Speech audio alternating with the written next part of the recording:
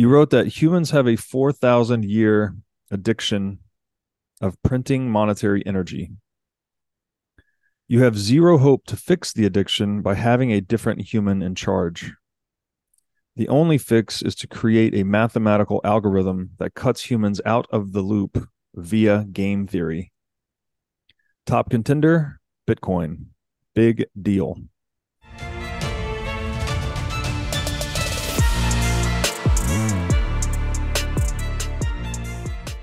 Hey everybody, welcome to the What is Money Show. I am thrilled to have you here joining me on my mission to help shine light on the corruption of money.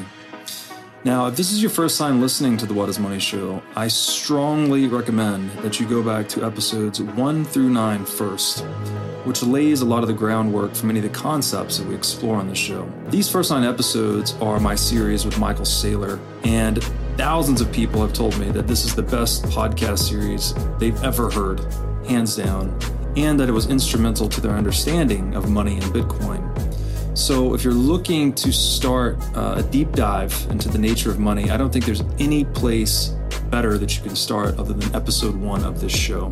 Now, a little bit about this show and how it makes money. The What is Money Show is 100% sponsor based. So all of our revenues are derived from direct sponsorships. And I strive to be very selective about the sponsors that I work with, specifically only using sponsors that I use personally, and also choosing sponsors that have values which are well aligned to the values expressed on this show, such as freedom, education, self-sovereignty, etc. So what I'm going to do now is a few ad reads right at the top of the show, and then I'll do a few more ad reads in the middle. And I hope you'll take the time to listen to them, as again, these are hand-selected sponsors, and I think you'll like what they have to offer. Today's podcast is brought to you by In Wolf's Clothing. Wolf is the first startup accelerator dedicated exclusively to the Bitcoin Lightning Network. 4 times per year, Wolf brings teams from around the world to New York City to work with like-minded entrepreneurs, pushing the boundaries of what's possible with Bitcoin and Lightning. The program is designed to help early-stage companies achieve product-market fit, develop their brand, secure early-stage funding, and grow businesses that help fuel the global adoption of Bitcoin. So go to wolfnyc.com to learn more about the program or apply. Again, that's Wolf NYC, WOLFNYC.com. Luke Broyles, welcome to the What is Money Show.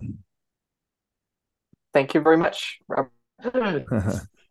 Pleasure to meet you in Miami, and now this is just as much of an honor to be on your show. Yeah, it's great to have you. We met in passing at Bitcoin Miami. I think you caught me when I was preparing for my keynote. And I remember I was rehearsing the final line, which kept bringing tears to my eye. And so you came right around when I was doing that. So it was funny. We first met, I was crying. Funny story. I do have a strong impact on people. So yeah. That was really cool. Sorry, just to interject. That was really cool because I watched so many hours of your show and had so many hours of it listening and to see you practicing and then meet you right after that. That was just super cool. So, that was a great event. And yeah, it's always cool to meet all these Bitcoin family members we have on Twitter to then meet them in real life. It's always a cool experience, which is great about those conferences that Bitcoin Twitter seems very antagonistic and argumentative, I guess, but then you meet Bitcoiners in real life and it's much more friendly and enjoyable. So I highly recommend going to a Bitcoin event if you haven't been to one yet. Just by way of quick introduction for my audience, you are a Bitcoin thinker, I would say a philosopher, an author. You write for Bitcoin Magazine and also an investor. And today I thought we would wrap philosophical a little bit about Bitcoin, what it is, the history of money, maybe get into morality and religion a little bit. And to kick us off, you have this great pinned tweet on your Twitter profile, which I will read, and then I'd like to work with you to unpack a bit. You wrote that humans have a 4,000 year addiction of printing monetary energy. You have zero hope to fix the addiction by having a different human in charge. The only fix is to create a mathematical algorithm that cuts humans out of the loop via game theory. Top contender, Bitcoin. Big deal. So that tweet captures a lot of the lesson we're trying to explore in this show. It's like, what's wrong with the money? How can we fix it? How significant are the problems created by the monopolization and central planning or corruption of money? And to what extent does Bitcoin promise to fix them? So, very dense tweet, a lot packed in there. Can you help me to unpack some of this in a digestible fashion for my audience? Sure. I think when it comes to when most people hear about Bitcoin, they think of a number that goes up, or they think of it like a stock or like an investment, like any other thing out there. And, to be fair, I understand why people think that, but the rabbit hole, let's say, or the journey that many people through your show, many people through books or learning about Bitcoin come to is the epiphany of that tweet, epiphany that this thing is different. And I love history. I've loved history my whole life. I love reading history. And to me, it's very clear, it's always been very clear that one of the primary ways at which humans take advantage of other humans or exploit other humans, slave other humans, is via distorting the money of that society. It's very easy for us to read about events of war in history or disease or things like that. That's easy for us to understand because their names and dates, it's easy to test. There's an easier incentive to promote that kind of learning. But I think there's some things in history that are undertaught or underappreciated. And I think one of those is monetary history. And I think another part of that too is technological paradigms, but we'll get to that more later, I guess. But I think when one steps back and they stop watching the news and they stop thinking about the day, the week, the month, the quarter, and they look back at history, I think it becomes very clear what that first part of the tweet says, that for the last 4,000, 3,500, 5,000, however many years you may define, for thousands of years, the way at which humans have been able to exchange monetary energy, aka money, our financial and economic savings, is through various sets of information that are controlled by human beings. Some are much better than others, but at the end of the day, everything's been able to be controlled by human beings, which inevitably means it will be controlled by human beings. So obviously, you can go all the way back to Egypt or Rome or ancient China or whatever. You have things like gold, salt, grains, silver. Things that are analog, let's say, things that are physical that take energy to produce. We have used those as backing or supporting the kinds of money of the society, or in fact, they are the money themselves. And because it's analog, people have been able to control those. What's often jokingly called bigger gun diplomacy. Whoever has the bigger weapon or is able to exert the larger force, often through violence. It doesn't necessarily have to be violent, but that's often what it descends into. Whoever can exert the larger force gets to control resource, gold, water, land, farming land, oxen, whatever it is, we've been able to control that. And the same thing is true with our form of money today. We have fiat currencies that are controlled by human beings, boards of human beings. And the idea of Bitcoin is not that this is some other thing that humans can control and, you can buy it and get rich quick and you can make a bunch of money. The idea is it itself is the money. The idea is, what if we were to find a way to store that purchasing power outside the control of a human being? So if you have fiat or you have another analog commodity, that can be put in control of human beings, so it will. And so the only way to circumnavigate that human distortion and corruption is to take humans out of the loop Hmm. entirely. And when I often tell people, especially those that are just hearing about Bitcoin for the first time, that people like Henry Ford or Nikola Tesla or Hayek or Friedman or many others of the 20th century, doesn't half or so people of the course century predicted Bitcoin decades or even a century before Bitcoin was created. They have trouble understanding that because when we think of Bitcoin, we think of numbers and computers and cyberspace. It's abstract, so it's hard for us to identify. But at the end of the day, what those people are predicting was they were predicting this idea that eventually humans would innovate into finding a way to have this discovery of detaching monetary energy, aka money, aka the series of ones and zeros we use, away from being able to be controlled by a single human being. And so I think when most people hear me talk about Bitcoin and say that it's going to go up, it's going to go to, X price, they hear someone saying, "Oh, Bitcoin's a big deal because it's going to make you 10 times richer." While that's true, the real reason Bitcoin's a big deal, and I've been saying this now on Twitter for 8 months here since January 2023, the reason it's a big deal, first and foremost, is because it detaches that human control from money itself. Hmm. Bitcoin's going to become more valuable, but only because it first is a more moral system and because first it is more secure. A system that doesn't require human oversight, that doesn't require human intervention, is inherently more secure than one that does. Hmm. If I were to, do, calculus or algebra for you on a piece of paper with a pencil, Hmm. that system is more corruptible than a calculator.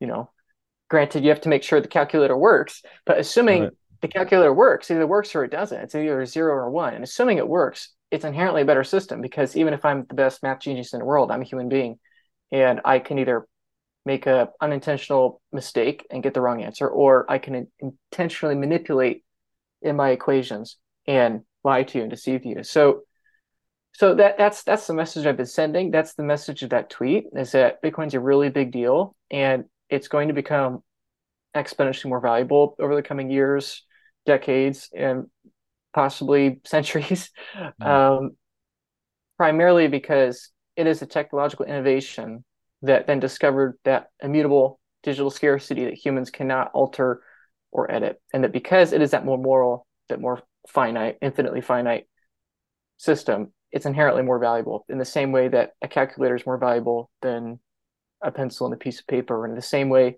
I give this metaphor too that, and I think Saylor said this metaphor, and perhaps you have too. So you've probably heard it before, but for the listeners, is that if you think of this from an engineering perspective, because that's what all technology is, it's just engineering better innovations, is that we can think of up to this point in human history, last 4,000 years, as having a series of ships that have uh, a hole in their hull. So they're taking on water and they're slowly sinking, like take gold, or you could take ancient Roman coins, you could take paper currency, fiat currencies from the Dutch, the British, or the Americans. And all these forms of storing energy have that kind of energy leak. And the problem is that as the value of that energy goes up, as the value of that gold or that fiat currency or whatever goes up, the incentive increases to dilute it. Hmm. If everyone is demanding a house and house prices keep going up, what's my incentive? My incentive is to build more houses, to provide that value for other people. And so when it comes to money, and the value that money is going up, the incentive suddenly becomes to produce more of that as much as possible. And that's good, that's healthy, that's the nature of prices. They communicate that. But what does that mean? That means that consistently, we're dumping more gold onto the market, we're dumping more houses on the market. This I often, get told it's no better than cows. Oh, well, you can't store your wealth in cows. Cows Hmm. breed, you can have more cows, and it's so easy the cows will do it for you. So you Right. can't store, and it's like, oh, but yeah, but beef has intrinsic value. You can eat beef, and that's true. But as the value of these things go up, we have the incentive to produce more of it, which ultimately is good for society. But the idea of Bitcoin is what if you have this thing that you can hoard, that you can save, and that you can store, and no matter how far price goes up, humans aren't able to create more. if that thesis is true, then Bitcoin's the best preserving mechanism of purchasing power in the world. It is the one ship with no hull that's taking on water, and so it's floating on the surface, and everything else relatively is trending down against it Mm. over time. And so that's what I often try to explain to people that, again, they have their worldview, and so when they hear me talk, they hear me say Bitcoin's going up, and they think of it like everything else, like, oh, real estate goes up, Bitcoin's going to go up higher. That doesn't make sense to them because I think, okay, house I can live in, beef I can eat, but Bitcoin's going to go up and it's out of thin air. And when in reality, the argument is that because it's not analog, because it's this digital thing, it's just Mm-hmm. information, a unique set of information. That means that unlike everything that's analog, it actually can be finite. And if it is actually finite, then everything else, like I said, are those ships that fall down. So I think it's really hard for people to understand. And I think that's why people like my tweets, because I've just done my best to concisely put it in 140 or whatever it is characters. And Mm-hmm. that's the basic idea and promise of Bitcoin is that for thousands of years, every form of money has been able to be monopolized. And whenever there is a monopoly, it is inevitable that humans will mismanage it accidentally or more often intentionally distort it to harvest wealth from other people in a zero sum game. And so Mm. the idea of Bitcoin is what if we take humans out of the loop entirely, meaning that we can accurately price everything else in terms of an immutable ledger for the first time ever. Like it's a really big deal. So Mm. um, yeah, and I think that's hard for people to hear at first, but when they give it 10 hours, 100 hours, 1,000 hours of thought, it makes sense to them. And then, we bifurcate, and that's how you have all the Bitcoin crazies and everyone Mm. else. Pretty much people either love Bitcoin, they hate Bitcoin, or they're open to Bitcoin, but they don't really know what they're talking about. Those are the three groups, really. So, Yeah. Yeah, no, lots of good stuff there. I mean, it seems very obvious if you look out onto the world that, and Sailor's done a great job of expanding upon this, that life is energy, right? Everything is energy. Life naturally seeks to conserve energy for itself over time, right? Bears get fat and then they hibernate all winter. All that adipose tissue is stored energy. Squirrels bury nuts, so they can eat later when they can't find them. That's a form of stored energy. Humans accumulate capital, savings, food, structures, anything we need to survive. So there's this natural demand at a very basic level for life itself to conserve energy over time. And for humans, purchasing power is one of the most important forms of energy, right? Because it's a way to have an instrument that can be used to acquire anything that humans can produce. So you're tapping into the productive energies of the human race by conserving purchasing power, essentially. You know, sure, you can build a house and own a house, but there may come a time where you don't need a house in that place at that time, or maybe you have two houses or whatever it may be. So holding monetary savings is something that gives you the widest set of options, right? You can use that money to acquire whatever you might need, no matter what the circumstances warrant. And to that end, it appears Bitcoin is the best means we've ever had, right? Because to store purchasing power means to store something that is widely demanded and of at least a high relative scarcity, right? There's going to be less of this thing, this monetary instrument, relative to the goods and services that humans are producing, such that the purchasing power or price of that money keeps going up as humans produce more stuff. And I guess here's where the counterintuitive part is that contrary to all other goods and services, houses, etc., the more we create of those, the better off humanity becomes, right? We have more wealth, we have more stuff, we have more stored energy, however you want to call this. But money is the one exception to that rule, because money lays claim to all the stuff, but it is not the stuff itself. So if you produce new units of the money, you're just diluting the purchasing power per unit. You're not infusing the economy with any new forms of capital. So it's the only commodity that when we produce more of it, we don't actually improve living standards or human flourishing. It's the opposite, right? We're actually diluting the purchasing power of savers to benefit whoever's producing the new money. And so that's a weird, twisted incentive that there's a massive incentive to try and control money, because then you can use it to steal purchasing power from savers if you can control it. So is Bitcoin then, like, I've thought about this a lot too, that as you said, even with gold, right, it has industrial demand. It's not just money. Is Bitcoin the invention of a pure money? Is it for the first time we have something that is actually only useful as money and useful as nothing else?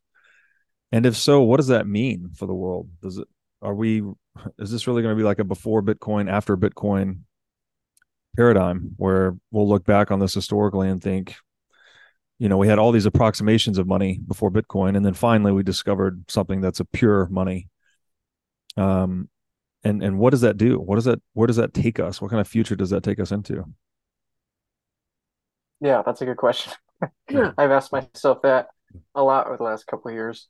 I think the wheel is a good metaphor here, is that, society can progress and get better technologically if we have square wheels, and then it can progress more if we have less square wheels and more round wheels. Maybe they're ovals, or maybe, and, things can get better and better, but until we have that perfect circle of the wheel, achieving that is, let's say, an order of magnitude harder than having a square wheel, but achieving that is a fundamental before and after moment, like you just said. And so I do genuinely think that. I do think that. I do think that over, the last few thousand years, we've had forms of money that are better than others. Not, obviously, it's not like all monies that aren't Bitcoin are equals. Like, there are clearly some that are better than others. Clearly gold is better than bolivars. Clearly the US dollar is better than the peso.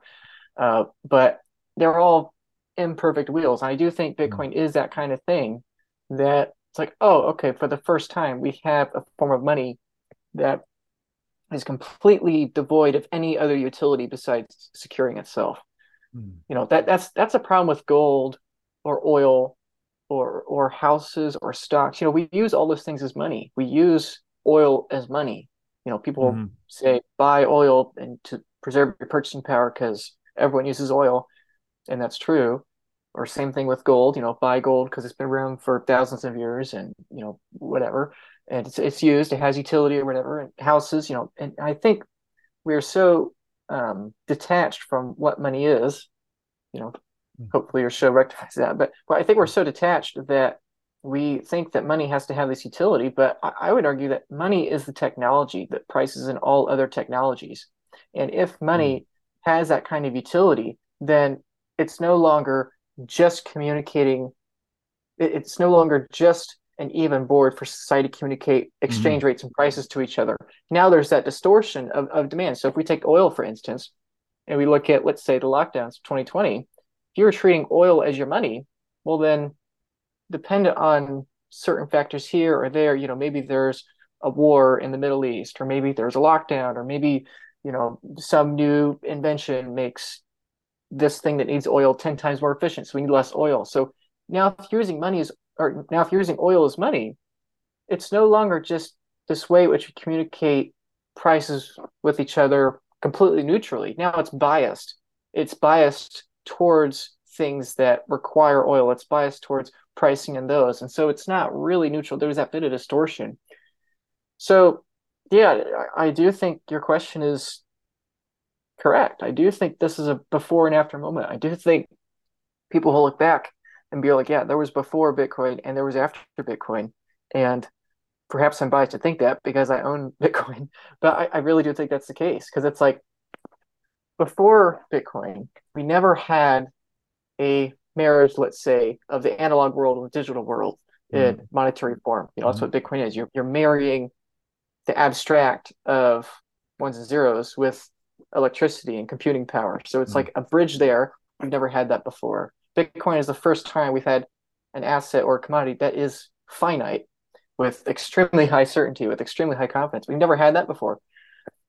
Real estate is scarce, gold is scarce. Again, some things are more scarce than others, but in the same way, it's like a wheel can get less and less of a square, but it's either a circle or it's not. And Yeah. likewise, an asset is either finite or it's not.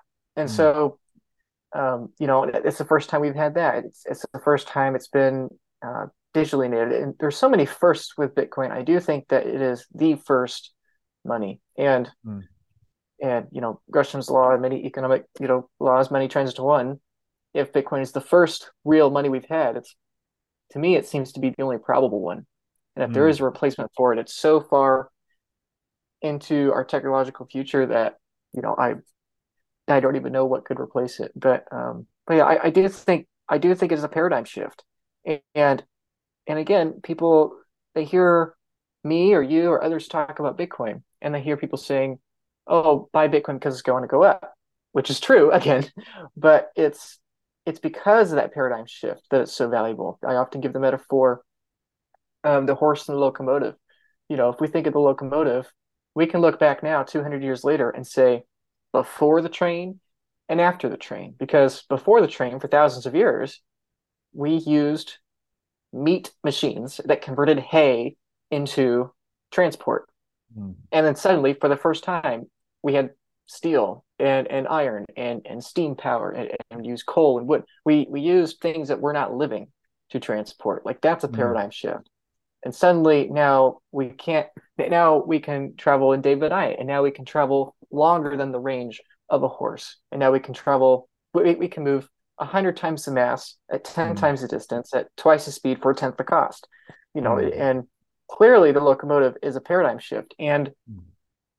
And because our brains take a long time to adjust, and because we grow up in a certain technological paradigm, it's my personal concern that Bitcoin is causing more change in the world at a more rapid rate than our brains are able to keep up. Mm. I think most of us are carrying this locomotive thing, and we're trying to think of it in terms of horse, and it's simply not convertible. The locomotive solves problems that you can't even conceptualize yet. I mean, most people, and they looked at the train and said that, whatever, because why would I need to go to another country? Why would I need to travel, 40 miles? Right. Like, why would I need to do that? The train solved problems that were not even problems in the horse standard, because Mm-hmm. the horse standard technologically was so ancient that those problems didn't exist. Like the majority of businesses today solve problems that did not exist at the time of the Roman Empire. And in the same way, I think people look at Bitcoin and they're like, yeah, but what problems does it solve? And I think the majority of the value of Bitcoin becomes obvious to someone when they're thinking from the future, looking back instead of looking backwards, trying to overlay it on the future. And so Mm. that's why I always try to approach Bitcoin from that first principles perspective and explain that Bitcoin is that paradigm shift. And because it's that Mm. paradigm shift, that's why it's becoming valuable, not just because it's the new hot thing, not just because it's the new trend. Like this is much more than a fad. This is much more Mm. than something you buy to get rich. But then, of Mm. course, the irony in that is that once you understand it, then you buy it to get rich. And ironically, the people you've probably seen the meme, Robert. I know probably a lot of people watching have, but it's like the bell curve Mm-hmm. of intelligence or whatever. Or on one end you have people that are like Bitcoin's going to go up, and on the other end you have people like Bitcoin's going to go up, and in the middle you have everyone that's like it can't work for X, Y, or Z reason.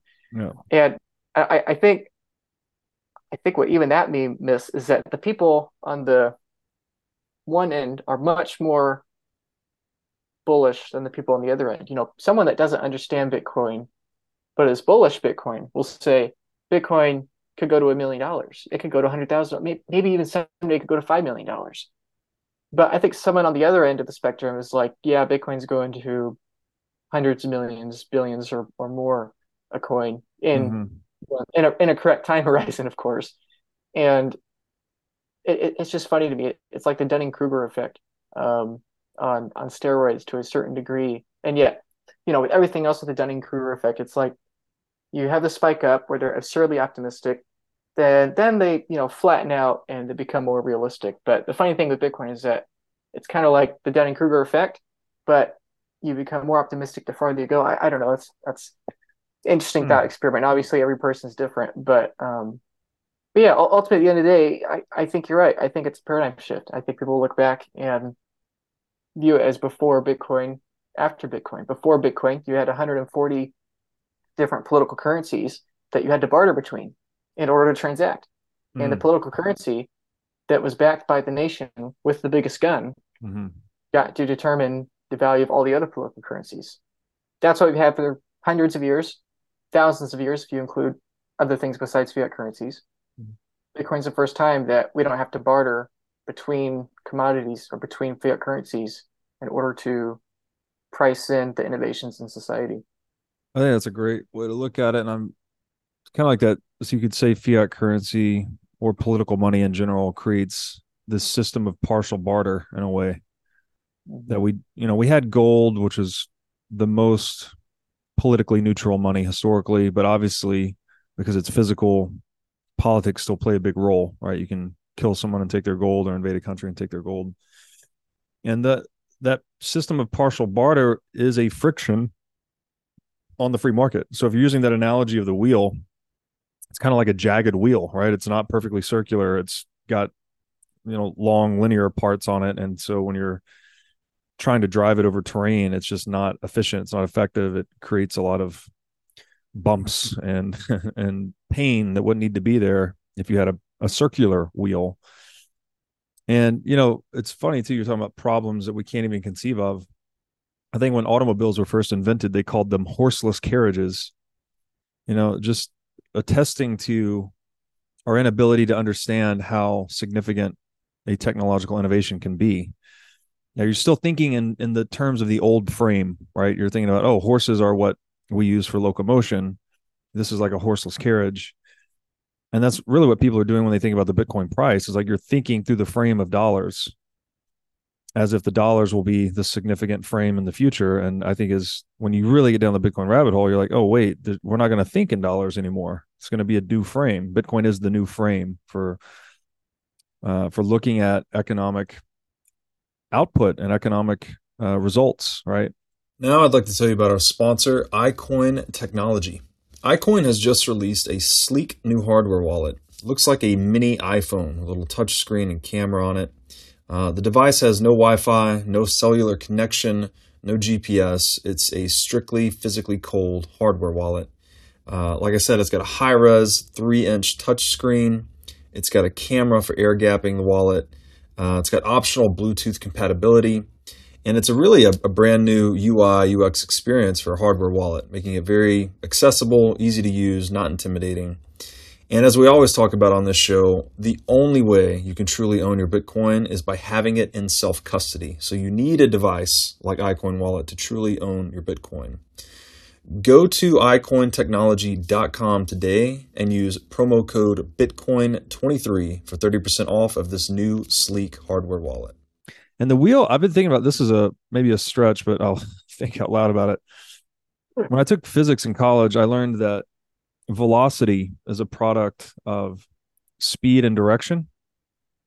So if you spin something in a perfect circle, you basically have infinite velocity because it's always changing direction, right? At every micro movement, it's not, the linear direction is constantly changing. It's moving along a curve rather than linearly. So we have this way to create infinite velocity by just spinning something on a central axis.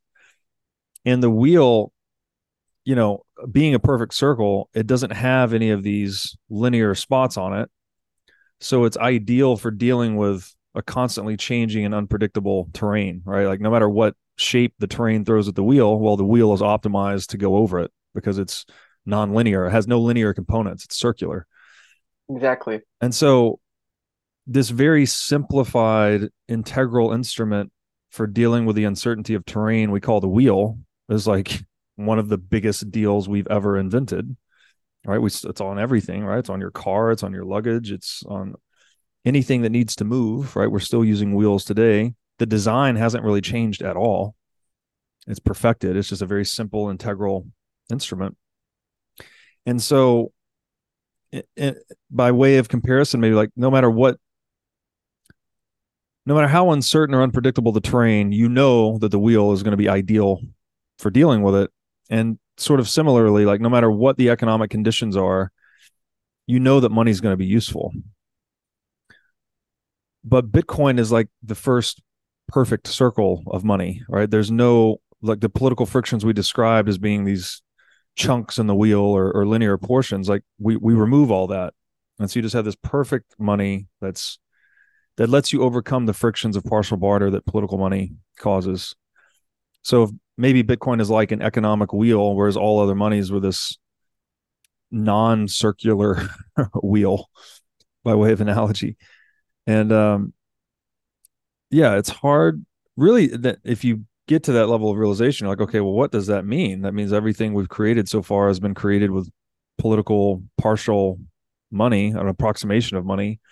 What can we create with a pure money? And that the world looks really different, really interesting.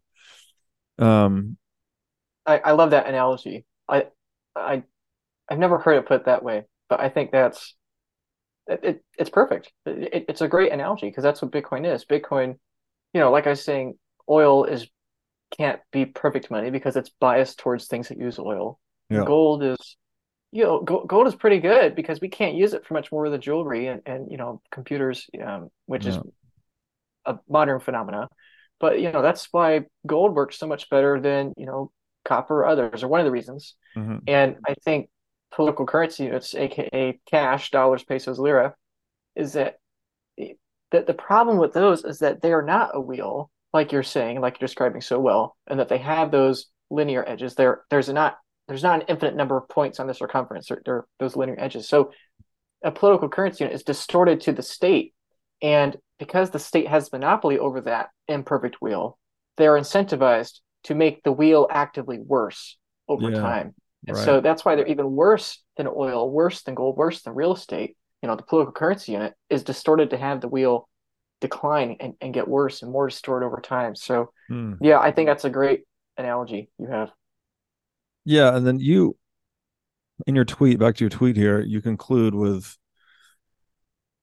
the only fix is to create a mathematical algorithm that cuts humans out of the loop via game theory. Now, for me, like, my Bitcoin epiphany, I think, was largely rooted in the study of game theory. And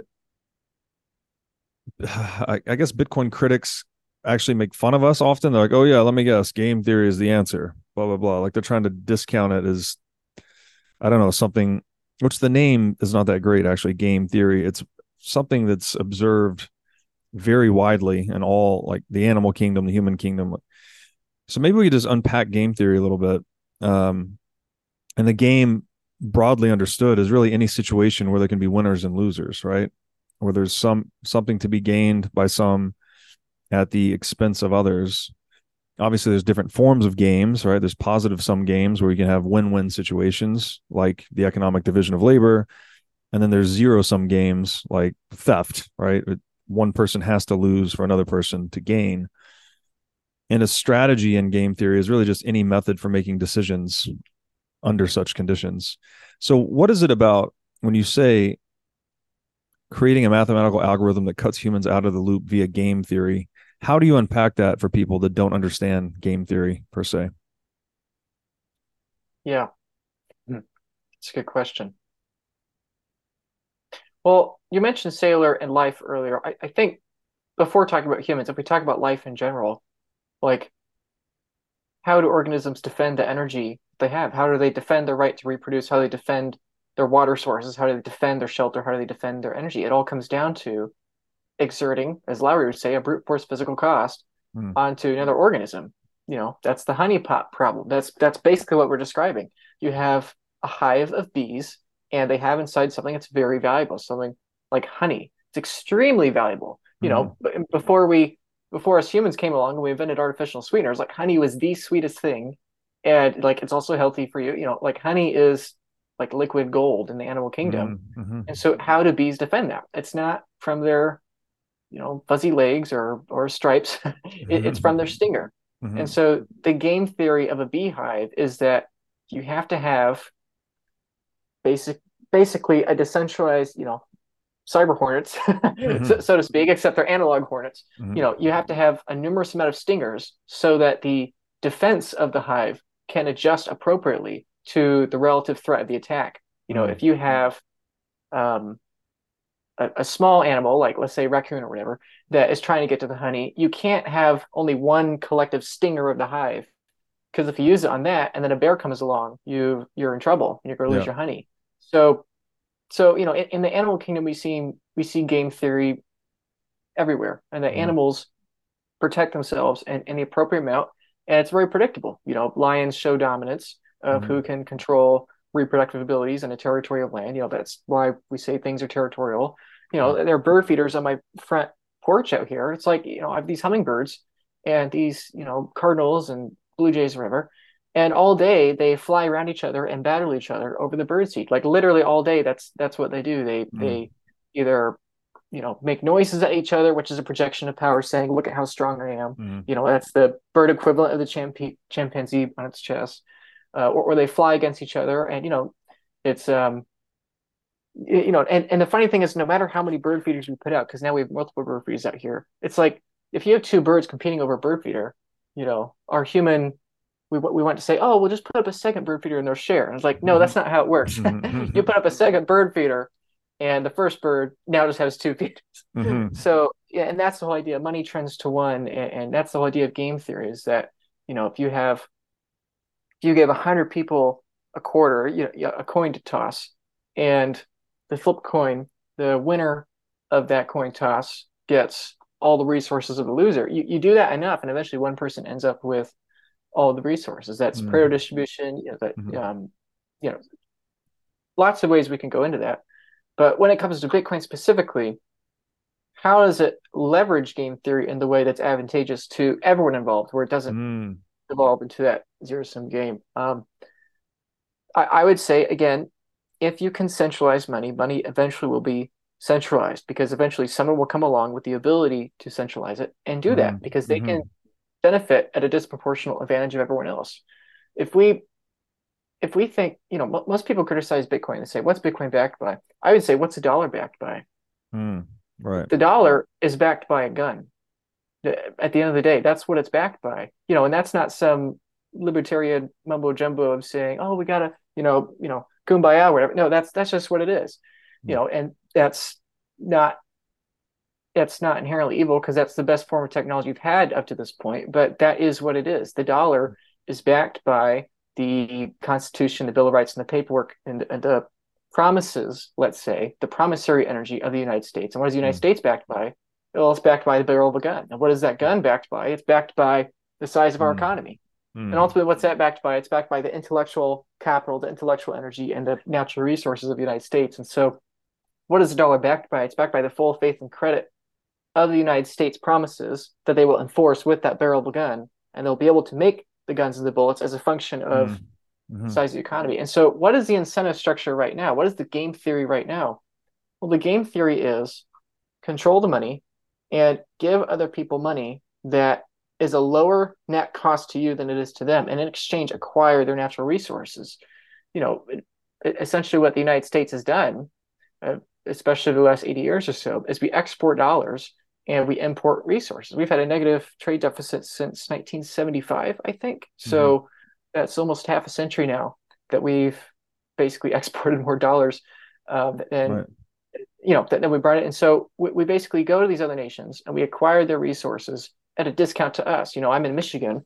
If I were to drive over to the border to Canada, even for the Canadians, sorry for the Canadians listening, but if I take my dollars and I spend them in Canada, I am benefiting very, very tiny amount at more or less the expense to Canadians because they are using dollars that have been down the line for my use. And so what's the game theory? The game theory is control the money at all costs and enforce other people to use that money because it's a direct benefit to you. Right. And if that paradigm is challenged, then it's not a matter of blue or red. It's not a matter of democracy or communism. The only advantageous move from a game theory perspective is if they refuse to use the dollar, then the gun has to come out. If, say, a small nation in the Middle East says, we don't want to use your dollar anymore, we're gonna, it was like, okay, what's gonna happen? America's gonna come in. We say, we want your oil. We're Yeah. gonna manipulate that. If you look at Central America, all the Central American nations that are forced to use the dollar as legal tender, it's very similar. We want to have the global standard be the US dollar because that Mm. is an advantageous benefit to us. And that's not some anti-patriotism, anti-American rhetoric. That is just the simple game theory. If it was China, they do the same thing. Putin Yeah. would do the same thing. Yeah. And that's what we've seen, and that's what I talk about in my videos and my Twitter a lot is using those historical examples. Before America, you had the British, the Germans, the Portuguese, the Dutch, the Chinese like half a dozen times, Mm. all the way back to the Romans, the Egyptians, the Ottomans. Any empire that has that, it's an inevitable result of monopolizing money and having that centralized control. And so, what's the comparison with Bitcoin? Well, what backs Bitcoin?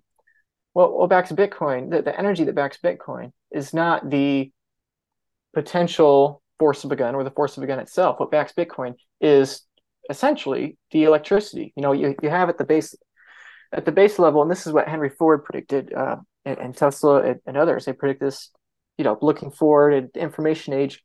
They predicted that eventually we'd be able to convert the natural wealth of the world into a form of energy, and then that energy would be able to be communicated, turned into information. That information should be able to be communicated throughout the world virtually Yeah. instantly. And then we have a form of money that is backed by that. Ford predicted that this new kind of money, this new kind of thinking would be the largest factories, the largest power plants in the world. Tesla said that it would, reduce wars or end wars, and Yeah. Ford said the same thing. And that's basically what we have. We've had this revolution the last century or so where now we can turn natural wealth, coal, solar, nuclear, whatever, into electricity. So like a base layer. And on Mhm. top of that, we can turn that electricity into computing power, like we're talking right now Mhm. via the computer, ones and zeros. We're converting electricity. My computer's plugged into the wall right here. Some power plant's turning some coal somewhere into electricity. That electricity is being turned into information. And then on top of that, we're communicating that information over the internet. Mhm. And now, finally, on top of that, we have this Bitcoin thing, this immutable scarcity thing that's backed by the electricity and the computational power Mhm. behind it. And so, what's to your joke earlier about how people that criticize Bitcoiners like, oh, it's just game theory. It's like, yeah, it is. Mm. The political currency unit regime has to get worse. There is no scenario in which it gets better because if your incentive structure is bigger gun diplomacy of who has the biggest gun, Mm. like it's just a matter of time until another gun appears and it gets bigger or yours gets Mhm. smaller or however the ratio changes. Nothing is static. Nothing is static in the world. So eventually that paradigm is going to change. And when we can't communicate with our constitution, when we can't communicate with our political reasoning, we have to default to the level below. What's the level below? Mm. Raw power. Barrels. Yeah, raw Yeah. power. And the Yeah. best way to exert that raw power is not to show up with 100 tons of gold. The better form of raw power is a gun. And so, yeah, political currency systems have to decline. And we're seeing that Yeah. the system begins to cannibalize itself as we are incentivized away from productivity and towards management. We tax ourselves to death and we manipulate ourselves exponentially more. And as that productivity shrinks, aka the energy to be able to feed the gun shrinks, we emphasize use on the gun. We Yes. have more proxy wars, we have more influence. I mean, that's what Russia's doing right now. Their demographics are um, on decline, and they have various problems of their own, and they've basically invaded Ukraine in an attempt to regain that influence. And then, of course, we cut them out from SWIFT and everything like that. We're weaponizing our currency, and Yeah. a political currency whose power is the political energy of the state, weaponizing that power against other states. They are undermining their own currency, and Right. so it's not a speculation that the dollar has to get worse and that Bitcoin's going to overtake it. Like Mm. in a very real sense, if you understand the game theory, it's inevitable. Yeah. And people say, what happens when the government bans Bitcoin? They're like, they will. they, Yeah. they will ban it. But to use the metaphor of the ships earlier, that's not saying that the captain of the Titanic is going to ban lifeboats. It's Right. it's like they're going to encage you on the ship as it goes down. They're not Yeah. going to ban Bitcoin and then everyone will cheer and kumbaya and we'll all buy bonds and fund the government. It's like, no, Mm. they'll stop you from buying Bitcoin, because if you're playing a game of chess and there is no more good move for you, the only good move is to stop the freedom of movement, stop the people from being able to move on the ship because they're just going to choose a lifeboat every single time, stop Right. the chess pieces from being able to move. So anyway, I've gone a long rant there, but the point of the game theory here is that if Bitcoin is this algorithm that cuts humans out of the loop, it is inherently better than an incentive structure that requires humans, that is also backed by political promises and the barrel of a gun. And that's not some anti-status point. That's just the reality of that's how Yeah. it's going to happen. And that's why it's important for people to get off zero. Because if you don't, like, either you will buy Bitcoin, or the longer you wait to buy Bitcoin, the probability goes up that you will not be able to buy Bitcoin. And that's not a problem with Bitcoin. As some people hearing that would think that's a problem with Bitcoin. That's a problem of your current system. Yeah. But it's going to cannibalize itself either way. It's just thankfully we have this lifeboat now to Yeah. counteract that. And it's a problem for you if you don't have access to the lifeboat when the lifeboats become more scarce or the access is restricted. And I think it was Mao that said all political power emanates from the barrel of a gun. And so it is interesting. Again, it's almost the way I think about this typically is we, life, but we specifically humans, we're organisms that are constantly responding to incentives, right? That's largely determining our behavior. Obviously, it's not a deterministic relationship, but observed over the broadest patterns of how humans move and organize themselves, it's damn near deterministic, right? People are going to do whatever's profitable for them. And so just by, I guess, Bitcoin just radically lowering the cost of defending your purchasing power. Like we don't need the US military and aircraft carriers and all of these things to preserve the integrity of the US dollar. We don't have to be a global imperialist. You can just have this very simple wheel-like technology that makes it very cheap to protect your purchasing power from theft, debasement, dilution. And so all of a sudden, game theoretically, the gun becomes much less useful, right? Because you can't steal with it. You can't use it to steal from others or impose the use of a national currency when people have recourse to this lifeboat we call Bitcoin. So game theoretically, we would expect politics and other forms of organized violence and coercion to just decline, right? They're less profitable activities for humans. And that is a radical thought, because all of a sudden statism itself is called into question. It's like, what does that world look like on a Bitcoin standard? Do we have states?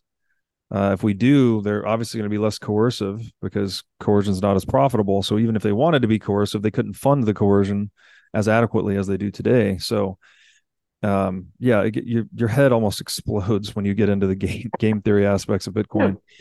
It really does. And for me, it's also recognizing that it's not a matter of intelligence. If we go back to the bees, it's like, okay, you have the abstract power being the colors on their bodies. That's like the abstract communication. The same way we have the Constitution or piece of paper, and the stinger is the gun, the stinger is the barrel. So, and it's like, if you gave bees that option of bees the ability to defend their hive in a non-violent manner, eventually beehives would trend towards that. Because if you can get rid of the bear without having your own bees die as they sting the bear, it's like, of course you're going to choose that. And so, that's the funny thing, that it's not like Bitcoin causes humans to be more intelligent, whatever per se. It's just that it negates the need for it. Yeah. And I think it was Elon Musk, or I think actually no, I think it's Elon Musk quoting someone else. But there's a quote that the best system in engineering is the one that's not required. The thing that's redundant. And I think that's really what we're looking at here. That Bitcoin makes the redundancy of the barrel of a gun apparent, and it just isn't useful anymore. Right. Yeah, which is super exciting, right? It's like people always have talked about world peace, right? Like, oh, what all the Miss Universes, what do they say they want? What's one thing you would do for the world? Like world peace. Obviously, I mean, it's a utopic thing. We'll never get there, but it seems like the one practical engineering solution we can implement is just make coercion, compulsion, violence less profitable and therefore less prevalent. I don't I can't think of anything else we can do about that. So Bitcoin is a radical step in that direction. And we've had other steps in that direction, right? You mentioned the Constitution, the ideals of life, liberty, property. You could argue, democracy to some extent. Liberal democracy has contributed as a step in that direction, although there's arguments for and against. But it's very fascinating to look at it through that lens. So this is a theme that has come up for you in a lot of your interviews, which segues nicely from this point, that we have less in common now with the future than we do with the past due to this radical technological advancement. Can you expand upon that? Because that's a strange thought for people, right? It's very easy to just look out on the world and be like, oh, this is the way things are. And most people do sort of take the status quo for granted, thinking this is the way things are, this is the way things will continue to be. But if you actually study history, it's anything but that. Like, we do have long periods where things can be somewhat the same, but then there are these punctuated equilibria of radical change, right, in short amounts of time, and almost always related to technology. So how do you describe that for people? Like, the idea of having less in common with the future than we do with the past? No. Well, like I said before, I've always loved history, and I've always enjoyed thinking about, like, wow, this person was born, the year this person was born, this person lived at the same time. I've always found studying those timelines interesting when I was little, and I never could put my finger on why. And not the moment, but a major moment for me. I've not told this story online, I don't think, before, but I was in Israel last December, and I was at the Sea of Galilee, actually, and I just was sitting and looking over the sea because, obviously the Sea of Galilee, Jesus lived there for 3 years. That's documented historically. Capernaum is there. That's where Jesus walked in water. If you believe in the New Testament and everything. And so I was just sitting there enjoying that moment and enjoying the evening. And there are all these city lights around the sea there, and it occurred to me finally why I found history so fascinating and comparing those timelines. It's because the Sea of Galilee has had a larger visual change in its appearance in the last 100 years than the 100 years before that. Because 100 years ago there weren't light bulbs, but 100 years before that there wasn't nearly as much settlement. There wasn't nearly as much settlement then as there was 100 years later from then, or aka 100 years ago from now. And I just thought back and back, and I was like, oh well, it's so obvious. It's so obvious that if you go from the time of Jesus to the time of today, the last 2,000 years or so, the visual appearance of the Sea of Galilee has changed exponentially over that period of time as population is exponential and as technology is exponential. And people, it's like, okay, thinking back even bigger, why is human population exponential? It's exponential because we're able to innovate exponentially. We could not feed 8 billion people on the planet with Stone Age technology. You just can't do it. And this is, not to get too much down a rabbit hole, this is one of the problems with overpopulation theories and alarmism, is that we're projecting future populations atop of current technology, right? And you're not going to solve Malthusianism. Yeah. And so that's one of the big disconnects there. But anyway, I was sitting there on the Sea of Galilee, and I was just thinking about that, and the thoughts percolate more over time, and it just became obvious to me that, okay, we have less to come with the future than the past. Right now the year is 2023. I forget the year we first discovered, well, not discovered galaxies, but we identified what galaxies were, and it was roughly 100 years ago. So for 4,000 years, we didn't know what a galaxy was, that we were in a galaxy. We had no idea until 100 years ago, and now we have multiple pictures of black holes. Right. Like our entire understanding of gravity with the special and general theories of relativity, our understanding of galaxies, our whole scientific knowledge has exploded in exponential form. The majority of books that have been written in the last 100 years. The majority of entertainment, obviously the entirety of movies, the majority of photographs. When it comes to every way to measure human achievements or human progress or human innovation or human discovery, in every single way, there has been more change the last 100 years than the 100 years before that. And then, back and back and back, everything's just that exponential function. And so that's pretty undeniable. That's pretty objective. Like, it's really hard to argue that, we have, it's really hard to debate that. If you have a man let's say my age, 24 years old in the year 1923, like what was their life? Well, they probably fought in World War One. They were probably in the trenches for a few months or a few years. They did not have a tenth of the medicines I have access to now. They were not able to talk to Robert Breedlove on a computer instantaneously while we're in two different countries. It's like the whole idea of having two people having a conversation in different countries never happened until now. And now I can be literally on Twitter and talk to people from 20 different countries a day. But whether via text or video, so the 24-year-old Luke Broyles from 1923 has more in common, technologically speaking, with the person 2,000 years before him at the time of Jesus.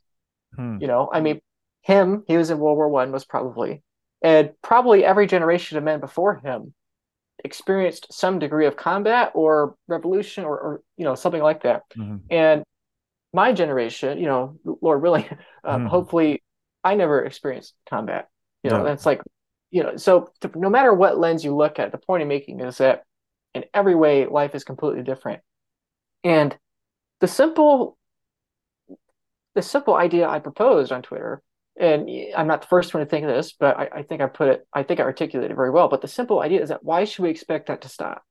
Like 100 years from now, our baseline assumption, not our end of the bell curve fringe possibility, our baseline assumption for 100 years from today, in the year 2123, should be that basically every form of technology we use today should be completely obsolete. That should be our baseline assumption. That's not the optimistic assumption. It's not the pessimistic assumption. That's what we should assume, because in every other 100-year period, that's exactly what it's been. And the pessimistic worldview is to assume that the technology we use in the future is the same as today, because that would have required such a slowdown in population growth, such a slowdown in innovation, such dramatic diminishing returns in innovation that probably there have been world wars or massive famines, some sort of catastrophe has occurred. For us to stay even, the negative force on humanity to stop the momentum would be so great, it would be cataclysmic, or at least very painful to live through. And so to me, that became an obvious baseline assumption. We have less in common with the future than the past. And that's true for any interval, 100 years from now, 50 years from now. And this is a funny side note. It's like, I'm 24 years old. What if in the next 50 years we have life extension technologies or whatever, and people live to be, what if we're in the rare period now where before my generation, people rarely lived over 100 years old. And perhaps my generation, or if not my generation, my kids' generation, living over 100 years old is common.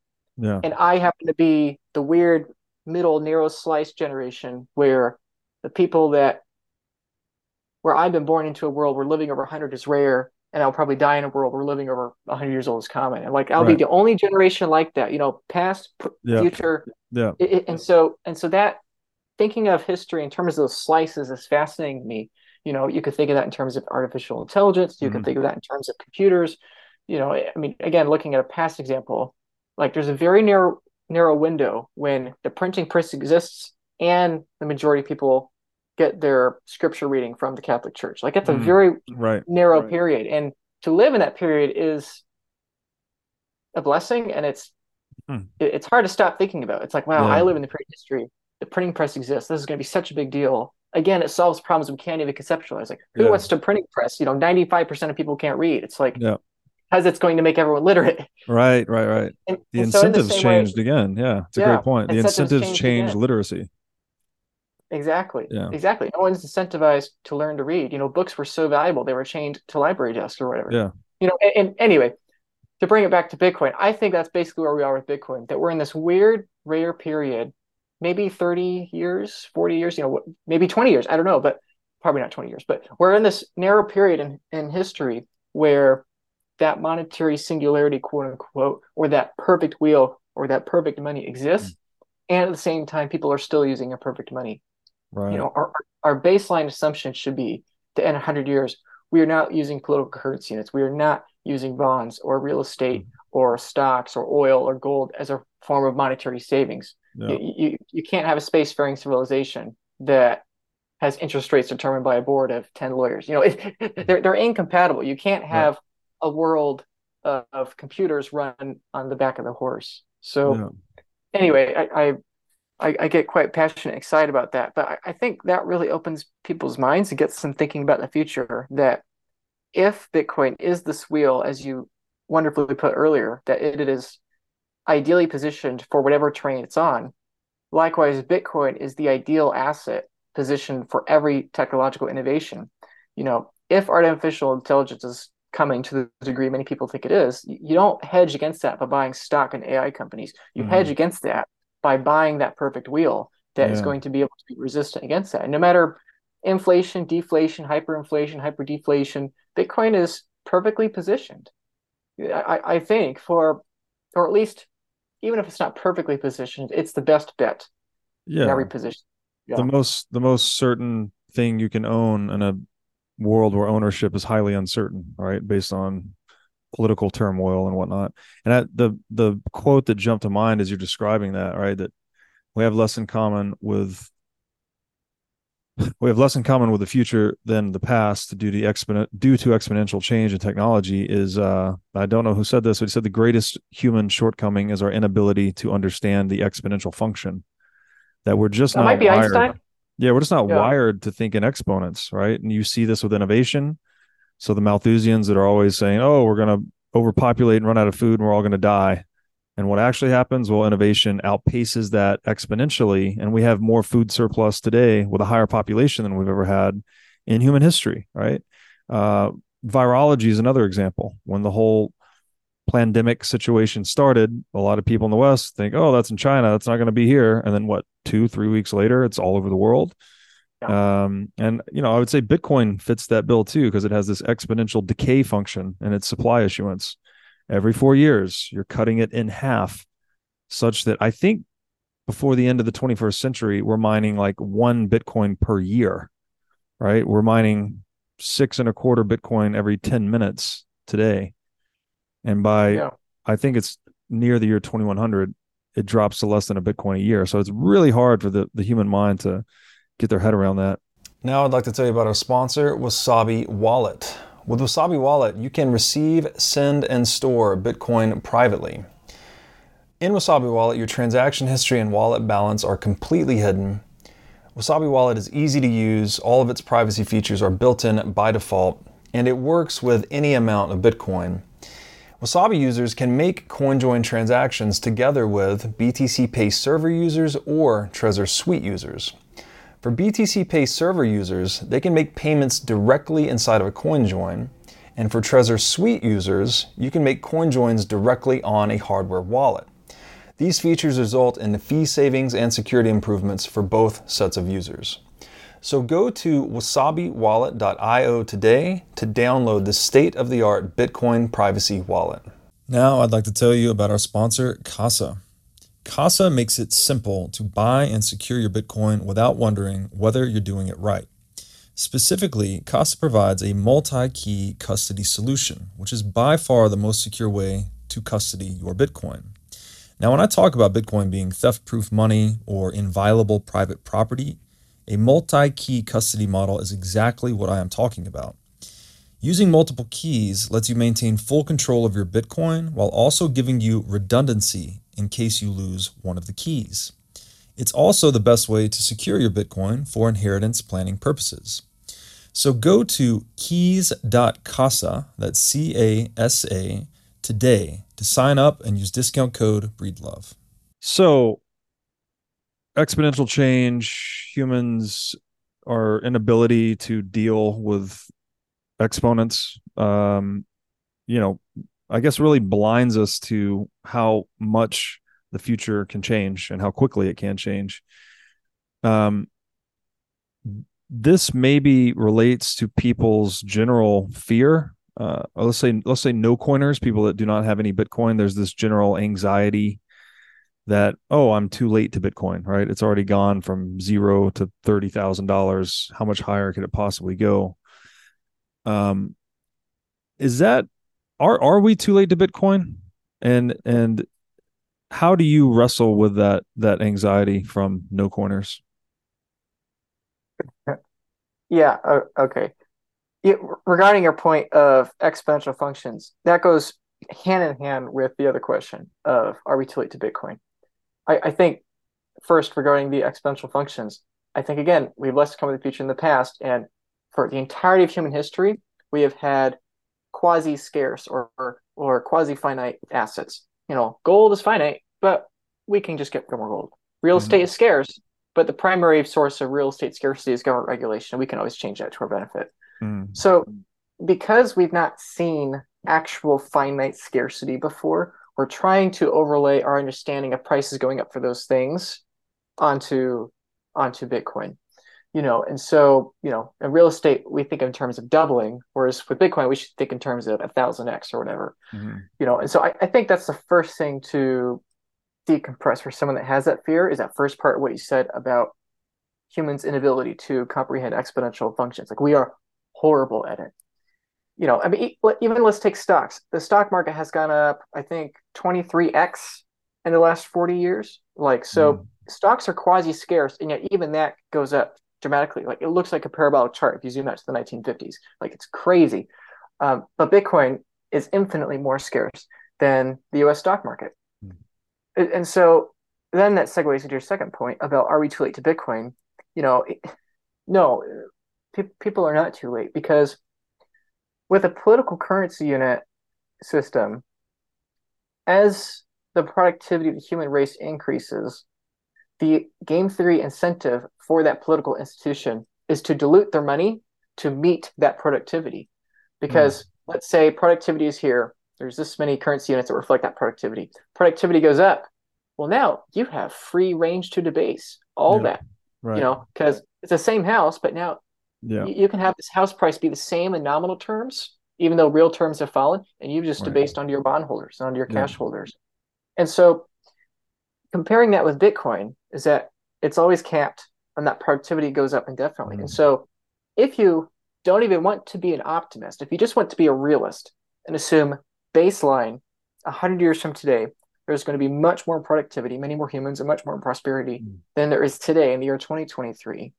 And if we assume that Bitcoin is what we think it is, I mean, it seems very probable to be. It's been around for a decade and a half now, and it's never failed. Not for anyone, but give me any other system that's been able to do that. Then to me it becomes obvious that as long as humanity continues to survive, and as long as you have any optimism on the future, then it's never too late to Bitcoin. Bitcoin is, again, money's a technology that prices in all the forms of technology. And so buying Bitcoin, you're basically going long the human race in the same way that you're buying the S&P 500 to go long the American corporate world. Like, Bitcoin is so much better. Like, that's what people understand. Bitcoin is lower risk than that. When you buy, if you have the right time horizon, of course. Obviously, people hate me for saying that, and they do hate me for saying that. But when you buy the American stock market, all you're doing is you're going along America's corporate sector, which is highly dependent on easy monetary policy from the Fed. That's all you're doing. When you go long Bitcoin, you go long literally every single human being, every single innovation, every single discovery, every single invention of the past, the present, and the future. Like, that's a lot lower risk because there are dozens of ways. And I think Saylor has 28. I think other people have like 30 or 40. There are dozens of ways of why the stocks and the real estate and all that, it has that kind of high risk. So it's never too late. And the reason because it's never too late, and the reason because Bitcoin's price appreciation is so potent, is because it's that lower risk system. And again, people hearing that think, oh, you're just saying Bitcoin's low risk, because your thesis of Bitcoin skyrocketing to the moon is dead, or whatever. They think that it's made up as an excuse, where it's like, no, that's the whole prerequisite. The reason Bitcoin has the potential to do so much more than anything else we've seen in the past is because it has that substantially lower risk than everything else, and so it's like, okay, how much Bitcoin should I buy? Well, it's like, we're filming this in 2023 here, August of 2023. 8 months is the halving. You mentioned a few minutes ago about the 6 Bitcoin being mined. Okay, do you know how many sats there are per human per day of issuance in 8 months? I guess I'm asking you as well as everyone watching. Most people probably wouldn't have a guess, but the answer is 6. In 8 months, there are 6 Satoshis being issued on the Bitcoin's network per human per day. And so you can buy how many? 3,600 for a single dollar. So like a cup of coffee is what, 15,000?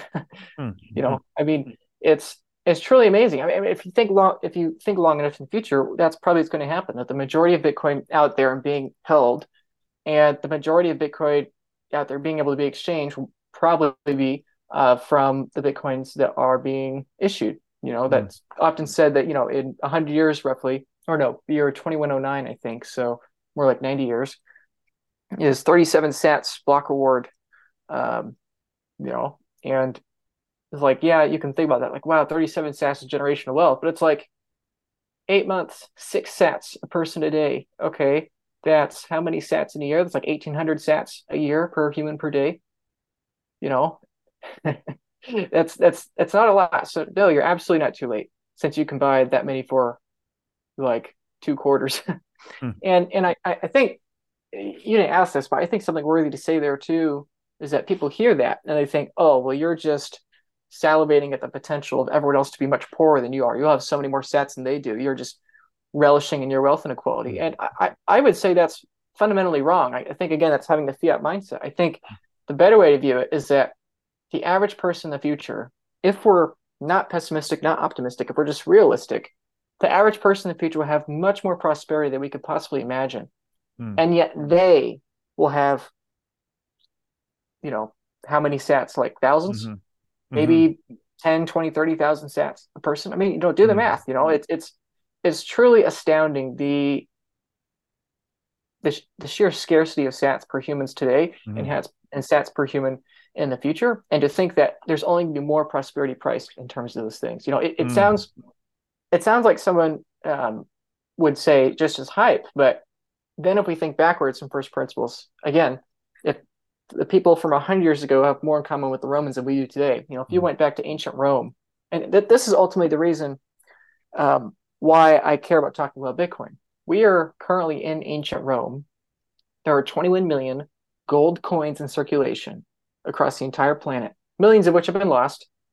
And like, I'm out there in my tunic or whatever, shouting at people that by the time your kids are your age, we're going to be in 1950s America, where we're going to have black and white TV, and we're going to have, planes, we're about to land at man on the moon or whatever, and all that stuff. It's like, the amount of change that's coming is going to be so dramatic. It's like your career is going to not only go away, but it's going to cycle through multiple tech revolutions within the rest of your career than your children's career. It's like the college education you're getting, the things you're saving it. You're saving in oxen and olive oil, and in a couple of decades, you're going to be saving in the S&P 500. It's like, what's the S&P?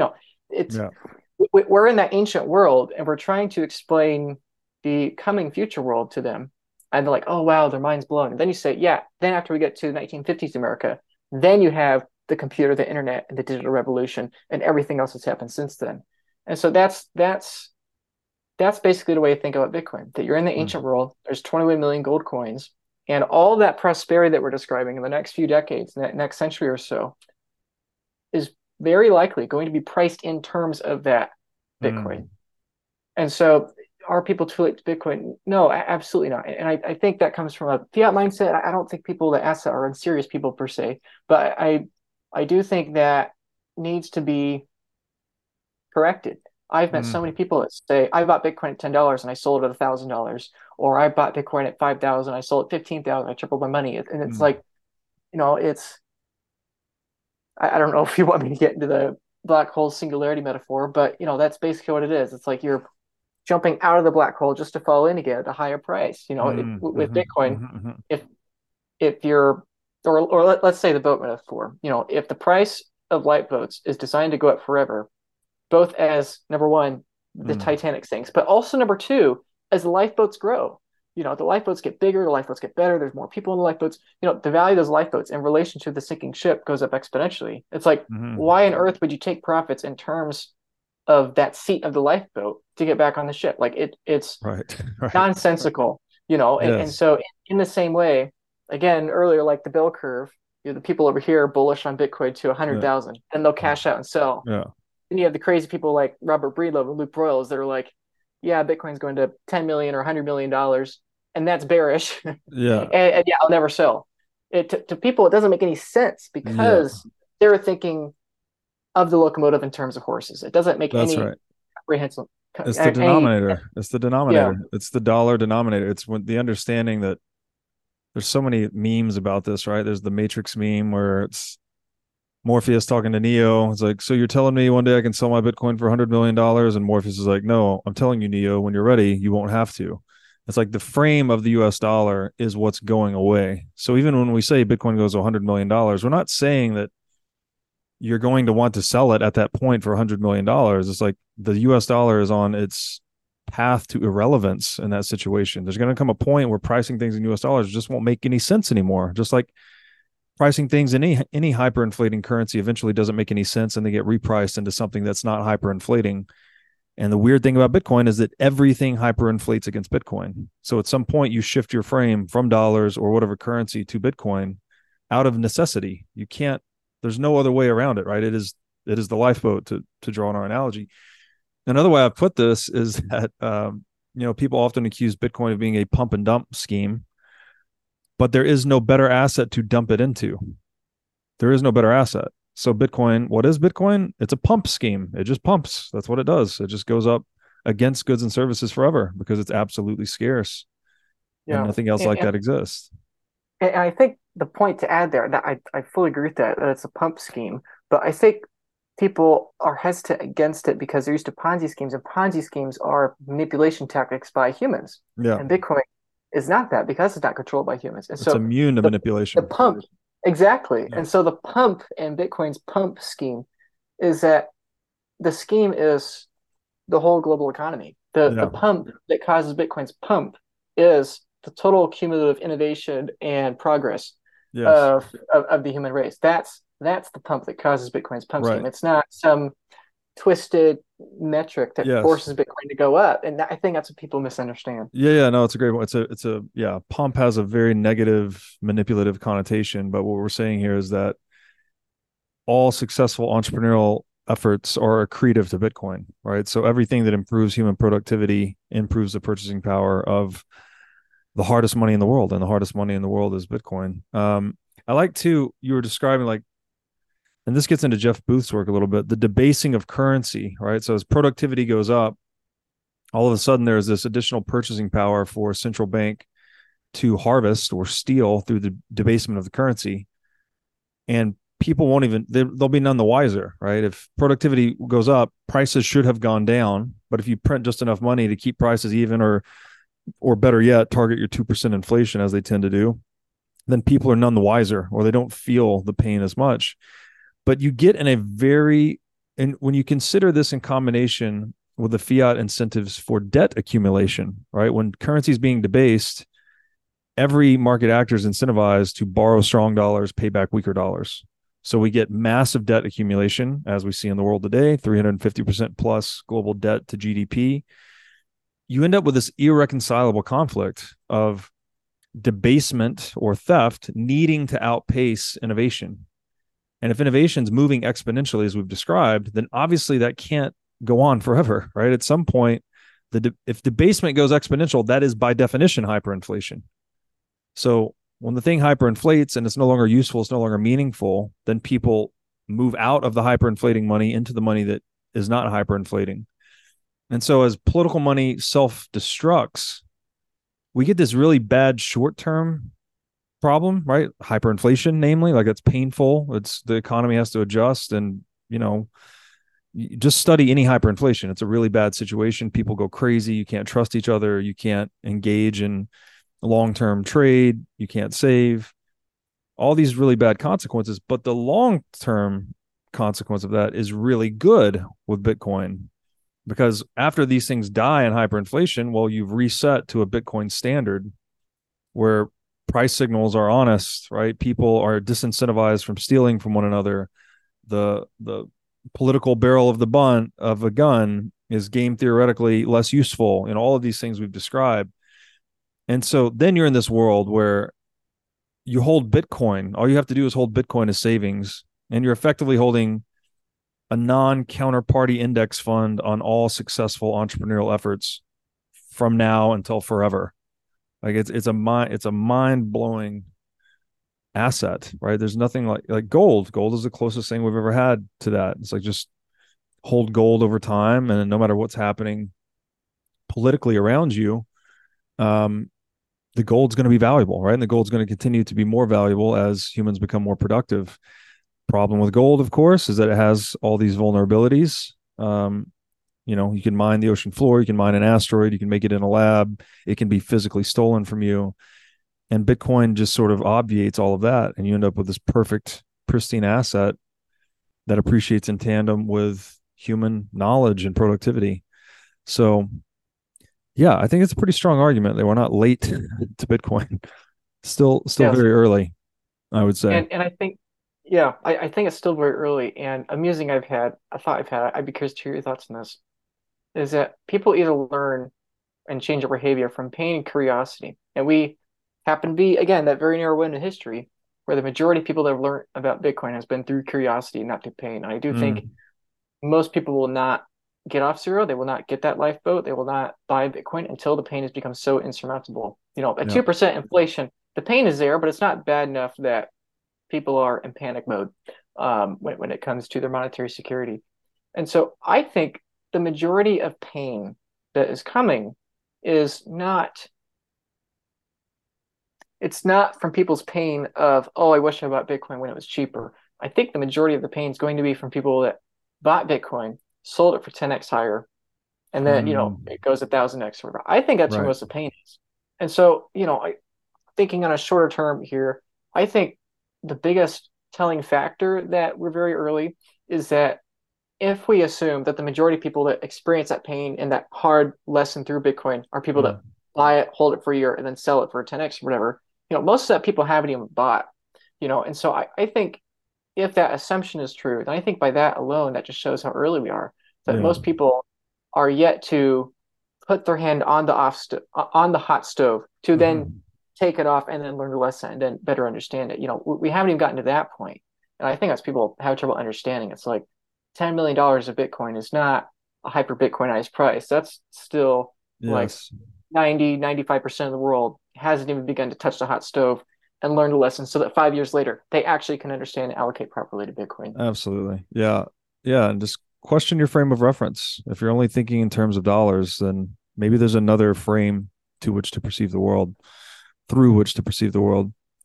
Well, in Um, lira, Go I was just ahead. going to say in lira, Bitcoin is 800,000. In the Lebanese pound, it's 400 million officially, and unofficially, it's more like 4 billion. So it's like I made a video on that recently, and some people are like, "Oh, Luke, that's so dumb. We're not, stop saying that. That's a cheap tactic." And it's like, no, it's not a cheap tactic. Why would I value Bitcoin in lira or peso or pound, and why would I value it in dollar? It's you wouldn't say a stock market is going up in terms of a hyperinflationary currency because you're saying, oh, well, your unit of measure is corrupted. It's like, yeah, I'd say the same thing with the dollar. It's a complete oxymoron. Yeah, it's tricky, right? We don't stop to consider the aperture through which we're looking at the world often. And money is one of those very important apertures. We're all conditioned and accustomed to looking at the world through dollars. Most of us, obviously, different countries, different currencies. But that frame of reference is what is being jeopardized by the existence of Bitcoin. So you have to kind of take off the glasses through which you're looking at the world and examine the glasses themselves. And it's a meta cognitive leap for a lot of people, but it's an important one if you're going to get your head around all this. Okay, I've kept you for long enough, I think, but I do want to ask you one last thing. You said you're making a documentary about Bitcoin, and we talked about this offline a little bit, but most documentaries don't adequately explain the problem. They sort of just focus on Bitcoin and Bitcoiners, and the phenomenon itself, typically explaining it from a technical standpoint, but it misses this deep macro historical economic problem of money printing in general, like the problems with money printing, the problems with the monopolization of money.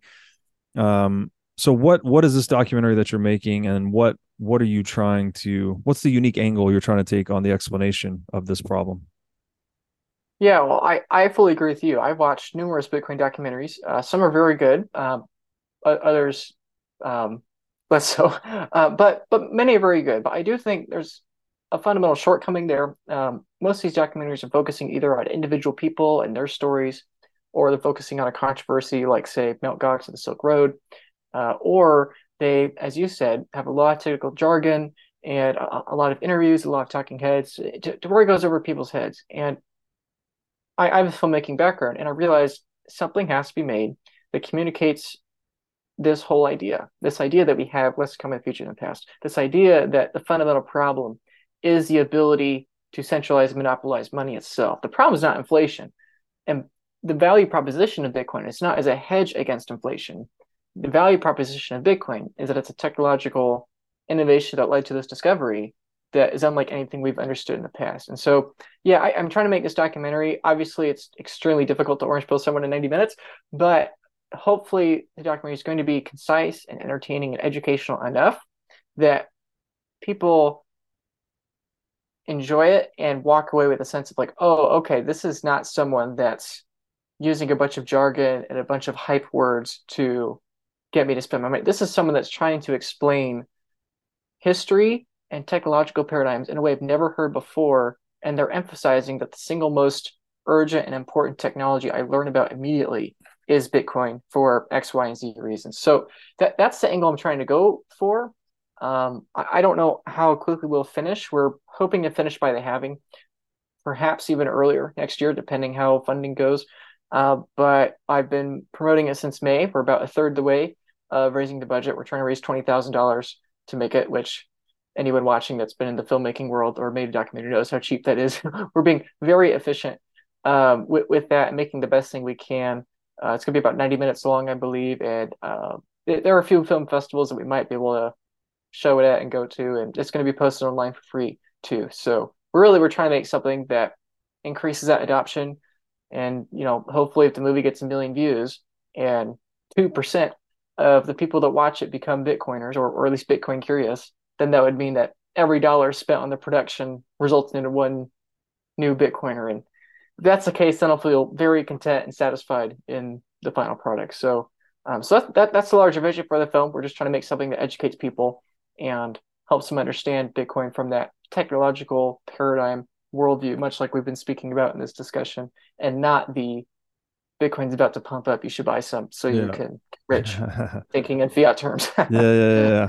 Lambos and all that. Yeah. No Lambos. That's great. Awesome. Well, I wish you luck with that endeavor. That sounds like a really important thing, right? Just people, as you said earlier, right, to explain the problem so well that the solution becomes obvious. I haven't seen a Bitcoin documentary that does that yet, so I hope yours is the one. Luke, thank you for doing this. This was a lot of fun. Love these philosophical meanderings, and very excited to see what Bitcoin does in the next few years. Where can people find you and your work on the internet? They can find me primarily on Twitter or YouTube. A lot of people don't know I have a YouTube account. I've been posting a lot there, actually. So I'm also a Noster. I don't post there as much, but in my opinion, a lot of my best content in the next 6 months is going to be on YouTube. So follow me on Twitter, subscribe on YouTube, do all those wonderful things. And I hope I put out stuff that's of value to other people. Awesome. Dude, thank you so much for doing this, and I'll talk to you again soon. Thank you.